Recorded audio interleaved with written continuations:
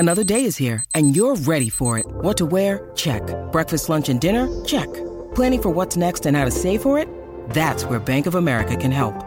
For your financial to-dos, Bank of America has experts ready to help get you closer to your goals. Get started at one of our local financial centers or 24/7 in our mobile banking app.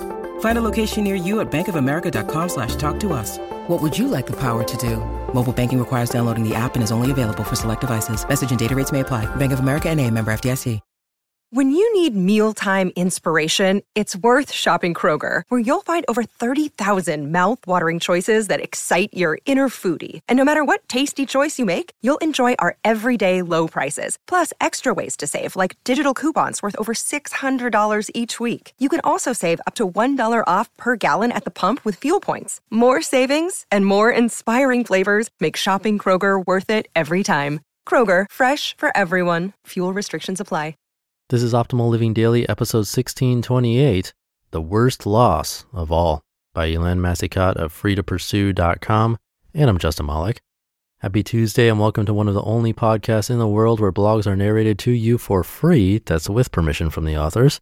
But I'll keep this intro short, so let's get right to it and start optimizing your life. The Worst Loss of All, by Helene Massicotte of freetopursue.com. I've often wondered how people feel when a movie or a book touches a raw part of them, what it might be like to watch or read a story that cuts into you with a searing hot blade. Now I know. For months, I avoided watching the movie. The mere idea of it was anguish-inducing. I'd watch the trailer from time to time and be both fascinated and repulsed by it. It was hitting too close to home. The movie? Still Alice. The story is about Alice Howland, a woman who has it all. Alice is a world-renowned 50-year-old university professor specializing in linguistics. She and her equally successful husband have 3 grown girls, and she has early onset Alzheimer's. The disease quickly robs her of faculties, her relationships, and of her identity as a teacher, a mother, and a wife. Too close to home. Alice is my mother. The parallels are unsettling.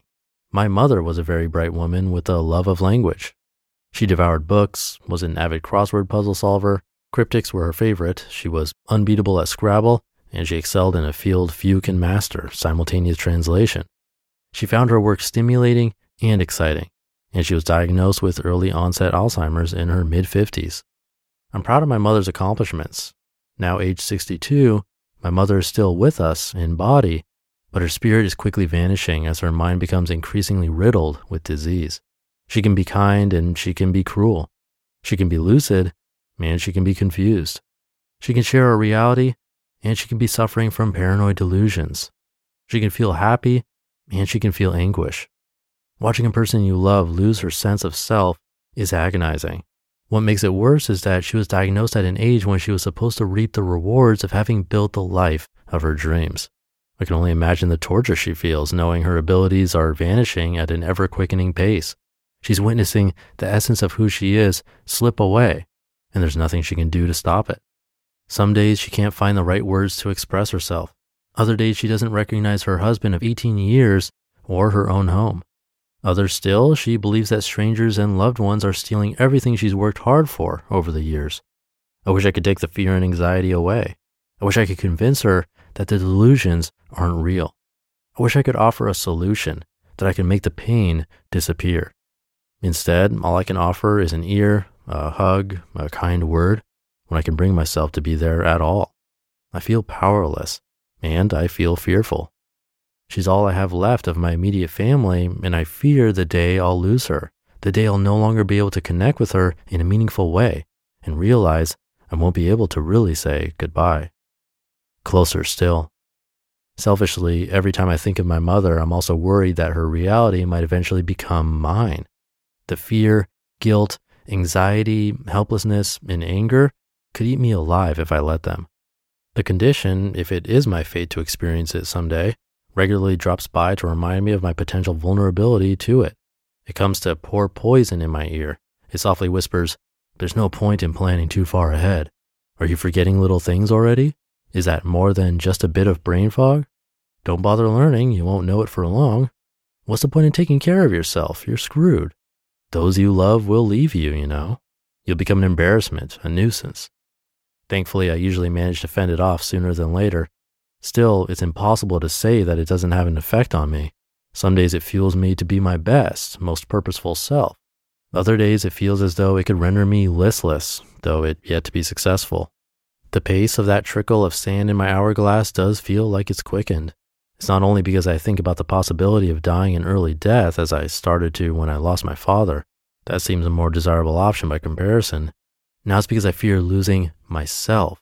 It's created an immediacy that's gone beyond merely not putting things off because you never know. It's created the desire to experience life not only by doing many interesting things, but by doing them with a depth and awareness I didn't know was possible.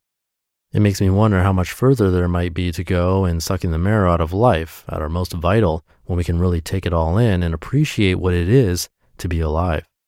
I may not find out, but I doubt I'll regret the effort. You just listened to the post titled "The Worst Loss of All" by Helene Massicotte of freetopursue.com. She's a great writer and friend. I actually met her at a conference a while back, soon after I narrated the article where she talked about losing her father. I think she was the same age when I was when I lost mine, 19. So we had that in common and we connected along with my business partner Lee at that conference. It was a pleasure.